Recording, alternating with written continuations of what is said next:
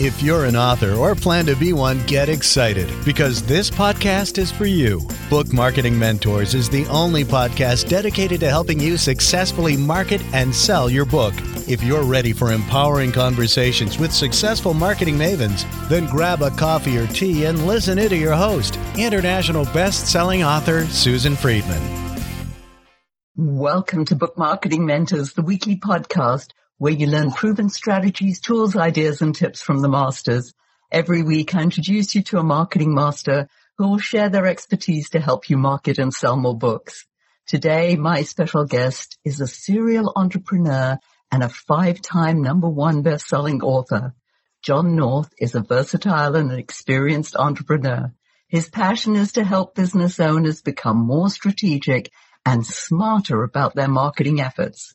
With over 30 years of experience in finance, marketing, and software technology, he knows what entrepreneurs need to be massively successful in today's competitive marketplace and how to future-proof themselves. John is the CEO of Evolve Systems Group, and with his various companies, he constantly pushes the envelope of what's possible with his innovative and highly creative approaches to business. His personal mission is to create the platform of the future where entrepreneurs get full control over their online destiny, all the way from Sydney, Australia. John, what an absolute pleasure it is to welcome you to the show, and thank you for being this week's guest expert and mentor. Thanks, Susan. Really happy to be here. Well, John, I just purchased your book. Everything you know about marketing is wrong. What a great title to start with. I mean, that's enough to spark so many people's interest. It's definitely intrigued me since I love marketing, and I want to know what you actually mean by that. And it was actually quite interesting because we actually used those titles in a podcast to see which ones would get downloaded the most. So we had different titles. And everything you know about marketing wrong's always worked the best. So it obviously attracts people's attention. And I think the interesting thing with marketing is that you can say that to almost anybody and they'll agree with you. You know what I mean? Like marketing's such a mystery ultimately to everyone because I think it's not something you can just define easily. So it was quite interesting to be able to get away with it because I think if you said everything you know about whatever, it's something else, people would argue the point with you, right? It was kind of interesting that that worked really well. And also the fact that I think people are always on the lookout for something new and different. And I think that's the danger of entrepreneurship is the pretty shiny objects, right? They're always looking for the next pretty shiny object to kind of chase down and think that's going to be the holy grail of marketing. Absolutely. And you know as well as I, because you spend a lot of time with authors, that they are looking for the shiny object. They're looking for the way that's going to get people to buy their book. So what are they doing incorrectly?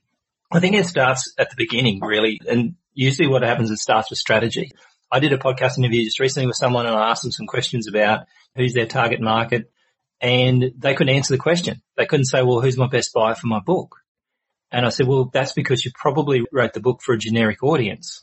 The downside is when you write a book for one, like a large group of people that's probably bigger than what you can understand, the reality is that you end up in a situation where you don't really understand your actual buyer. And in your marketing, if you don't understand who's buying whatever, then you've got no hope of being able to actually get their attention. And it's funny because that's the first question I always ask authors when they come to me is, who's your target market? And most people will just say, oh, males or females between, 35 and 45 and whatever. And I said, well, it's not really nowadays. It's not so much their age or their sex. It's to do with the way they think and I guess what they like, what their sort of mindset's like. I think that's the danger is people trying to put people in boxes and people aren't the same in every country either. You know what I mean? Like it's very different in different countries. In your book, you talk about being able to dominate your industry. Talk to us more about that. I think the danger is that most people sort of say, oh, let's be everything to everyone. And then to me, you're nothing to no one, right? Being very focused about who your target market is and who you can appeal to. And it doesn't mean like some people, it's almost like they think they're going to be like in the movies, when you become an actor and you become typecast and then you only get roles for that particular job anymore, right? I think that authors think the same thing. If they pick an audience and then they After a while, they want to move on. That they can't, but they can. So the idea is pick an audience that's easy. I talk about, a lot of people said, like, I've subscribed to this concept of lazy marketing. I think because if you can do it and you can be lazy about it, then you can be serious about it. Figuring out who the best marketer for your book is figuring out who's an easy target for your book, not a hard target. Get the hard targets later. And then once you get that right, then you can go on to another level. I mean, we sold accounting software in a very competitive market in Australia. We came into this market and really we had big competitors against us. So the idea was to own little pieces of that market. So we'd go after a particular type of user, which at that time was manufacturers and exporters and wholesalers, because they weren't adequately serviced by the existing software. You really got to think about what's the problems you're solving. Where's the market that you could find? Where's your tribe, if you like? And that could be a series of people who have certain beliefs. People like to clump together. That's why Facebook groups are so popular. People like to clump together. So if you can actually clump those people together in some sort of general thing that makes sense to you and makes sense to them, then you've got a chance of actually getting sales. And then they'll actually tell their friends and expose from there. But trying to go big and wide is what most authors try to do. They try and say, oh, my book will appeal to anyone else. So, well, that means that no one's going to really pay any attention to you. Yeah, and that's so true, because it's like, well, and you rightly said this earlier, is often the answer that I get is my book is for everyone. And it's a universal message. And I'm like, yes, it may be, but I'm not sure that you're going to manage to market to everyone. Well, if you said you cost you $1 to market, let's say really conservatively, say that it cost you $1 to market to everybody on the planet. Well, that's about $7 billion you're going to need to start with. It's going to cost you a lot more than that.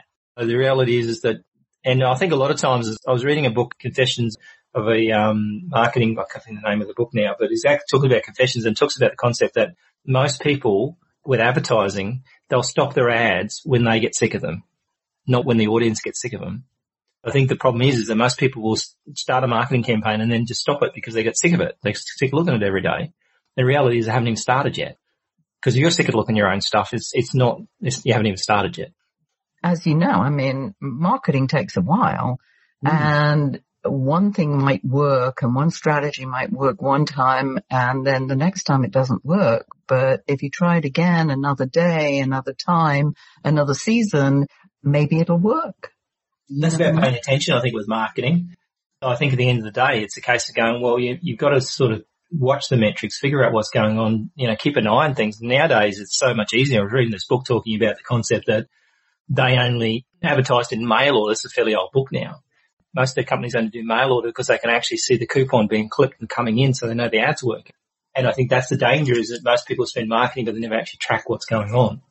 And that's the danger, because they think, oh, well, I don't know if it worked or not. But nowadays, it's so much easier.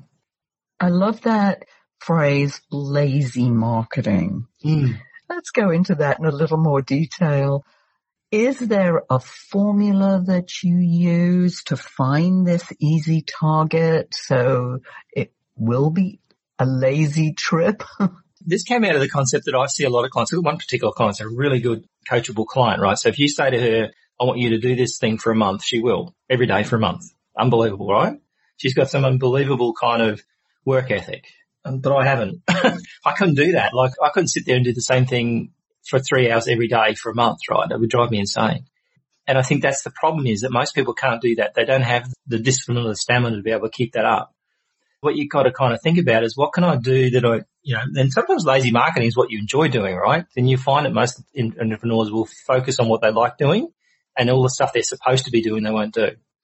And I think that's the danger, is you've got to kind of look at it and go, well, try something, try different ways of doing it, but for working out ways of trying to say, okay, if I can do that again, that will work. For me, for example, I looked at LinkedIn as being a very easy and lazy way to find people. Facebook to me is a hard way to get people, because unless you really understand your audience well and you're willing to spend money, you will never get into that Facebook mold. It's a lot of work, a lot of money. Whereas LinkedIn, you actually know who they are. You can go and search them. You can find them by job title, whatever. You can narrow down the audience down to a certain area, and you can actually target them. And so that means that you could actually go and look on Facebook and say, okay, what do these people look at? What groups are they in? All these different pieces of information you can find, right? And that means that you can actually target them easier. Then you can understand who they are. And then say, oh, I want people like that. But then thinking about who's your best customer. And it was interesting. I've done a lot of work on this lately, where you think about right down to what they read, what they think, what their day looks like, thinking about all those things, because you pick someone you know really well as a good customer, right? So I've always had the scenario that if you look at your best customers, probably the old 80-20 rule, right, where you look at 20% of your market, but drill a little bit deeper, and you might find one or two people that you like doing business with out of like 300 that actually you could say, look, about 100 of them would be laughing, right? Look at those people and look at them intimately. Look at their LinkedIn profile. Figure out who they might be connected to, what, I guess, philosophies and what they're reading and things like that, to understand that you could actually appeal to that person.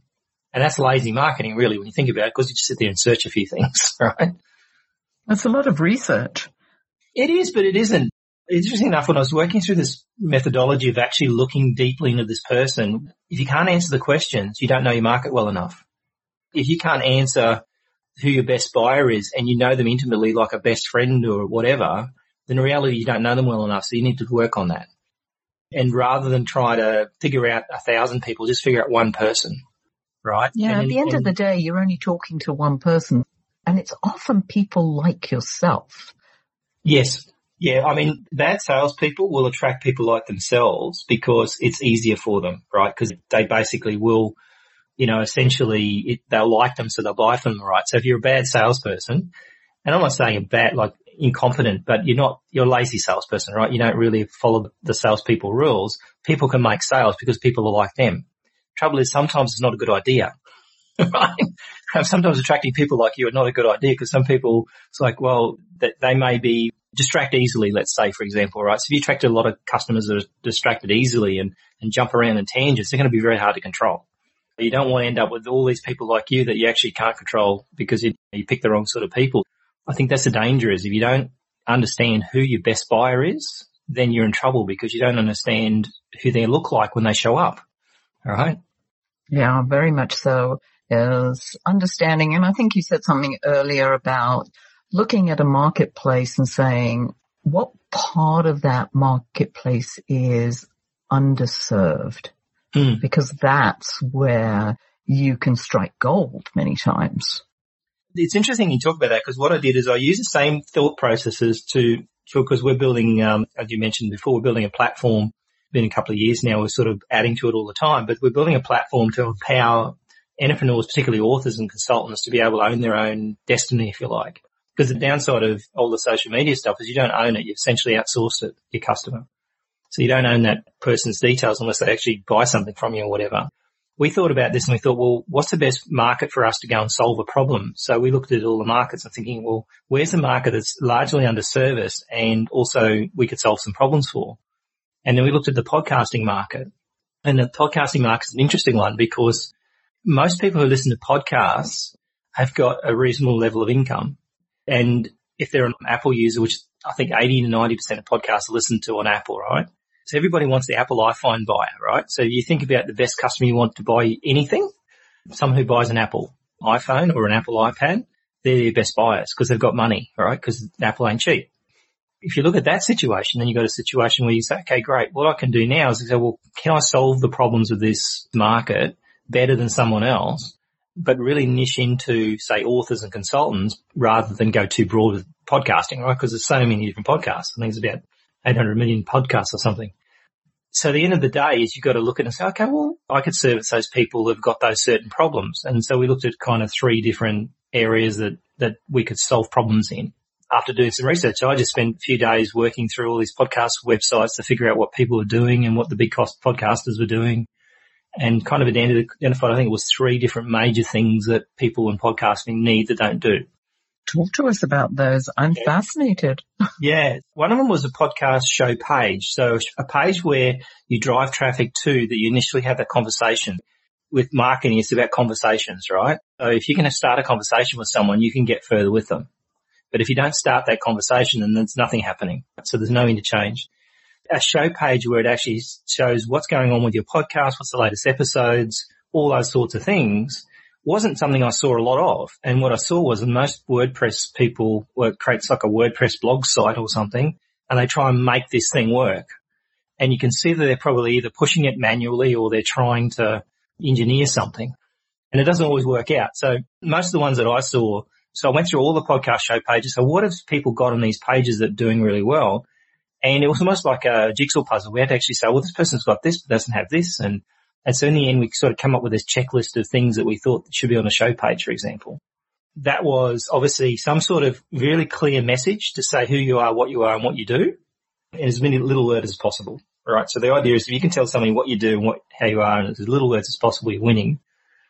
Having show the latest feature episodes, the latest episodes, maybe feature your guests if you've got guests, and have some call to actions on the side so you can actually generate some traffic. Because if someone clicks on, say, Apple and downloads that podcast, you don't know who they are. You have no clue. And some podcast statistical programs will give you some stats, which is good. But the reality is you don't really know who they are. And so by having that sort of intermediary conversation with them, as well as maybe get them to play on your own site, because whilst it's great to get podcast plays and downloads, if they stay in your site and they actually listen to what you're saying, they may actually then communicate with you. Then they might sign up for your free thing. Whereas once they're on the podcast, they're driving their car around or doing something, then they forget about you as soon as they get to the destination and turn off the podcast. That was kind of one thing. The next bit was subscriptions, where people should be able to subscribe to your list, and a lot of these podcast platforms don't have the ability for you to do that. So you can't subscribe and keep the email addresses. They'll keep the email addresses and let them know about your latest podcast that's come out, right? That's not building a list. You don't own it again. So having to build your own list and then the system automatically tells them when the latest episodes come out, that's something that I've struggled with for years to try and do. It's typically, and I don't know what you do, but typically what happens is you have to write an email and you have to try and launch it every time. As soon as you turn that podcast on, our software is just going to send it straight out. And the last piece of the puzzle were two sort of areas. One was having some sort of call to action and be able to take them somewhere and do something like create a free club. Like that's clumping them together then, right? So if they say, look, get this free, like podcast checklist or something, you're looking for people who are interested in doing podcasting, right? So you actually automatically sort of ask them and got them to say, pay attention to you. So basically what happens is you know your target market because you've already got them to identify themselves by having those call to actions and stuff like that. And the last little thing that we noticed was that most people don't own their feed. So you've got to think about rent versus buy. What they'll do is they go to a software, it's one of these podcast platforms, and the podcast platform will say, hey, no problem, you can use our feed, which means that feed comes out to everybody that you send out to your platform. So you can say to Apple, hey, I've got a new episode. It reads that feed and says, okay, great, I can upload that feed now. And so most people don't own their own feed. So what's happened is they've got some domain name like abc.com/Susan as their feed address. If they move that podcast somewhere else, that feed doesn't necessarily go with them. So they lose their connection to those platforms.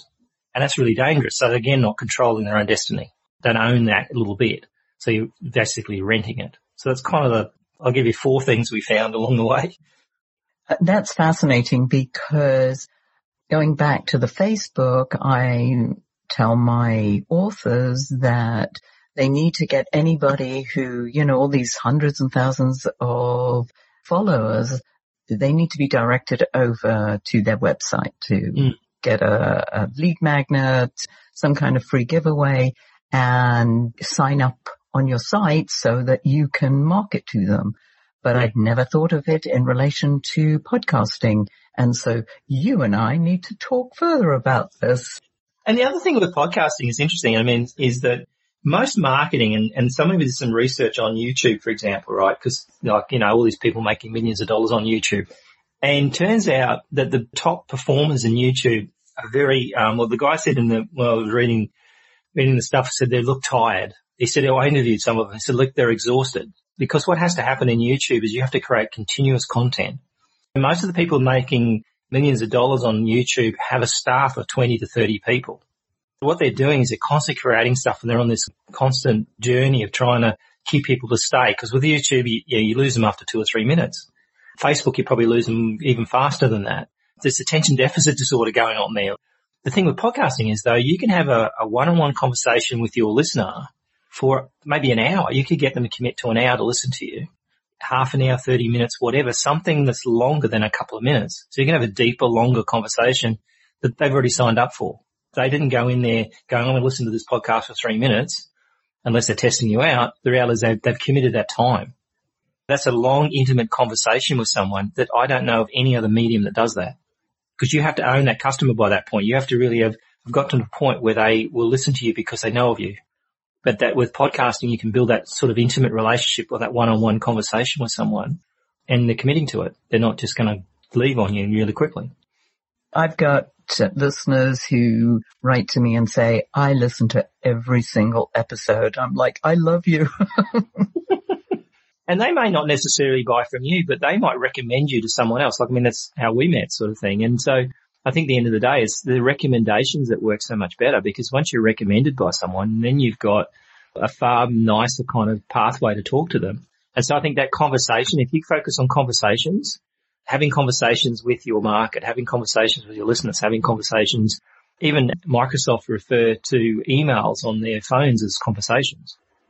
I think that's the thing is people, and I saw a really funny picture, it's pretty can't do it on podcasting, but I had a funny picture when I was doing some marketing where, and I say this to my clients all the time, right? Going on a date, first date, and this woman sends you a message that says, hey, I've got an idea of what we're going to talk about on our first date. And he goes, what's that? He says, children's names. Do you think you're going to show up to that as a guy, right? Yeah, that's what we do in marketing, right? We try to marry them on the first date. We don't know anything about them and we want to marry them. And I think that's the danger of marketing, is that that's what people try and do. They try and jump straight to the sale. And the reality is that people aren't ready necessarily for the sale from the get-go. They have to understand who they're talking to and get to know you. And podcasting, to me, is the best way to do it, because they can get to know you probably on any other platform you can do that with, unless you actually got them to subscribe to a YouTube channel and watch every episode. That's a very crowded market in comparison to podcasting, which in relative terms has got very little podcasts when you compare to the amount of websites out there. I'm hearing that more and more, and I'm hearing how podcasting is really growing in terms of being one of the number one things to do in terms of marketing. And I love it as a way to connect with my audience and people I don't know who are listening, but I value them listening. But having listened to you, I know that I need to be making some adjustments here along the way. Let's talk about mistakes, John. Our listeners love learning about mistakes. And I know you've sort of implied some along the way without calling them mistakes, but what specifically do you see as some of the top mistakes? And I think you've got to mix mistakes into failure, right? People don't like to be seen to make mistakes. And I think that's part of, like getting in the education system. But I think the part of the education system from when they take kids to school is they say, don't fail this exam. Don't make these mistakes and all that sort of stuff. So you get very primed up in the theory that you've got to be perfect all the time. And I think that's the danger of real life, because real life doesn't work that way. Making mistakes and failures is a great learning curve. And I think one of the things that I found, particularly in the sort of the marketing area, is that, and coming back to kind of lazy marketing, the biggest mistake I've seen authors make is that they actually don't dig into their own content. What they'll do is they'll write a book, and then essentially they'll keep on saying, buy my book, but they don't really get deep into their book. They don't go, narrow and deep, right? They just go wide. That's a big mistake, I think, because the reality is in podcasting, for example, spitting back to that, or any other marketing for that matter, your book chapters in your book is your marketing plan for the next 12 months to 5 years. So what you basically need to do is just follow the chapters in your book and create content around that every month or whatever for as long as it takes. Then you're going deep inside your book and you're talking about a single topic. The marketing that you got then is massive. There's so much stuff you can talk about, and people say, well, I'm giving away my book, but you're not. You're only giving a little tiny pieces of it at a time. People aren't going to track all that, right? The reality is, if they're going to do that, welcome to them, right? Someone reads your book and gets it for free, even doesn't matter if they've read your book. And I think that's the concept of looking at what you've done wrong. But the reality is sometimes these happy mistakes are actually good stuff. On the years that I've sort of done with clients, I've worked out by mistake, number one, making sure my agreements are better, and then at the same time making sure I know who I don't want to do business with. Because the mistakes I've made with people that I should have said, I knew that I shouldn't have done business with those people. I should have run away when I had the chance, right? And I think that's learning from that mistake and then saying later on, well, I'm going to make sure I don't do that again, or at least not do it again in a way that's going to cost you a lot of money. And so learn from your mistakes. You're right. Yeah, and do something about it. Like that, just look at it and say, I was reading a book called The Lean Startup on the weekend, and it's an interesting thing. They've got this thing called 5 Whys. When something goes wrong, and this is like in normal business engagements. You could do this anywhere, and you kind of got to get careful you don't end up with this 5 blames, right, they call. So the 5 whys is ask yourself why this happened, and then keep digging in and saying, well, why did that happen? Why did this happen? And often what will happen is the 5th why will come up with something that you never thought of. And it could have been just lack of training, for example, right? Looking at that kind of thing, but not necessarily blaming someone, but figuring out why this happened. And I think that's what we don't do. We tend to take the top bit and go, oh, well, this didn't work. I wasted all this money on advertising. Well, what'd you do that for? Well, possibly you might have basically, didn't know what you're doing. You didn't understand what you're marketing to, so therefore you didn't define your market well enough. You should learn from that and should maybe define your market better. Well, how can I do that? And then digging in to that big why as to why you actually did that, why that happened, why that went wrong. And then say, okay, great, now I can fix it. Rather than just saying, oh, I stuffed up, I spent all this money on marketing, I'm not spending more money on marketing ever again. But everything we buy, the big popular products we buy are all heavily marketed, aren't they? It doesn't matter. And even the popular products that you think, okay, well, I buy toothpaste, you can guarantee that Colgate toothpaste still to this day advertises, even though they've got a huge market share. Because as soon as they stop advertising, they're going to lose their market share. Someone else is going to come along. Well, it's top of mind, isn't it? That awareness building. You ask people, you show them arches and they know instantly that it's McDonald's, those golden arches. There are certain logos that have been almost like burnt into our brain. We know because we've seen them so many times. Exactly. That scenario about owning your own market is really being, so I see, LinkedIn's a great example, right? LinkedIn's a great way to kind of circle the wagons, if you like. What I've done is, and I've seen people come to me from LinkedIn because they've seen I've connected to someone else. And they say, I see you a lot. It's not that. It's just that you happen to be in their circle of influence. So they're seeing you because someone else, one of their friends is seeing you. And then suddenly you're top of mind of that person. Yet you're in a very crowded marketplace, but there's a smaller subset community that's focused on a particular, interest. And then they see those friends like that. By friending those people, that's why with LinkedIn, they say, oh, don't connect anybody you don't know. No, don't do. It's that's nuts. Outside the Nigerian princes and the, generals that you get, I pretty much connect to anybody. And if they start being trouble, well, I just disconnect from them, right? But the reality is that you don't know who they know, right? Who they're connected to. That's the really great thing about it. So the mistake you're making there is, oh, well, I'm not going to deal with that person. I can't see why I would want to do that. But they may know someone that could help you, or someone that might promote you, or someone might be a great guest on your podcast, for example, right? The other thing that I think is something that people don't do is think about if you can't automate it, you can't scale it. The trouble with people who do a lot of work really hard at marketing sometimes is they can't scale it. They've got to keep doing it every day. And that's tough, right? Because that means commitment and discipline. And I think that's the trouble. Since you put those two words in the conversation, things get hard. We don't want hard. We started off easy and lazy, so we don't want hard. No one does really. Some people get some jollies out of it, I must admit. Some people do like it. I used to sell accounting software, and it's accounting software is about the most boring thing ever, right? And accountants are can be the most boring people ever as well. So trying to make something interesting is tough, right? Like that. But there are people that really like it. People who are accountants, they love it. They love the numbers. Of course they do. That's why they're into it. But hey. But most people go, no. That's not my idea of a nice Sunday afternoon job. So John, if our listeners wanted to find out more about your services, how can they do that? Probably start with johnnorth.com.au. That's basically my personal website. So that's an idea of looking at, a lot of people don't do this, and particularly authors, they don't really focus on themselves as one entity, if you know, the person. And so that's my personal website that actually connects to everything else. But at least they can start with me personally first, rather than go to a website that suddenly, it's more designed to talk to a general audience.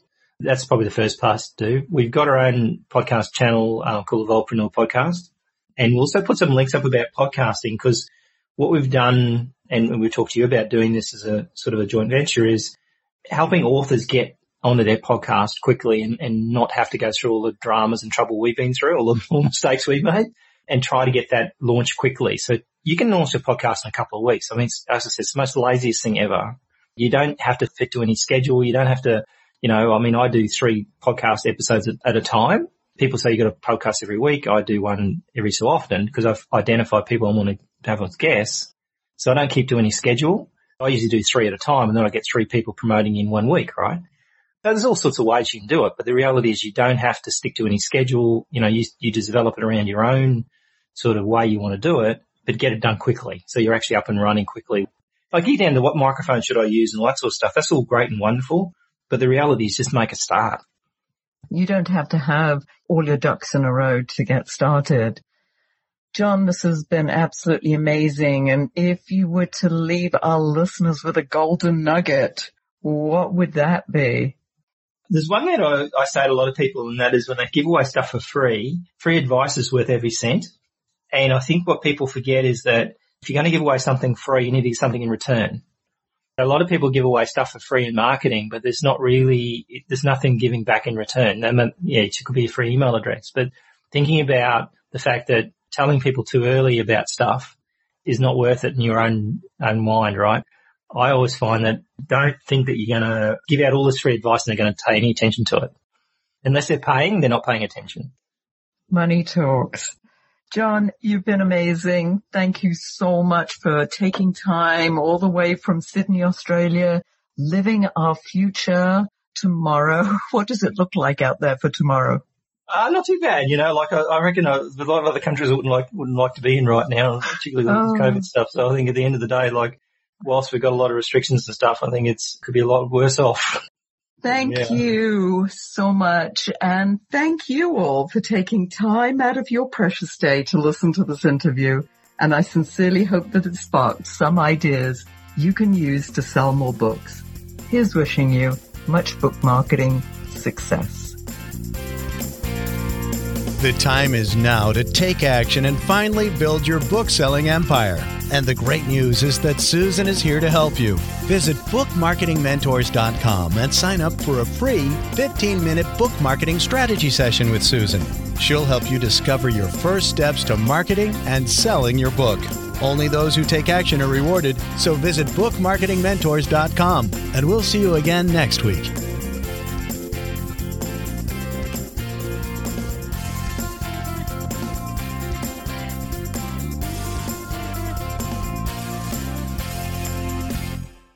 This podcast is a part of the C-Suite Radio Network. For more top business podcasts, visit c-suiteradio.com.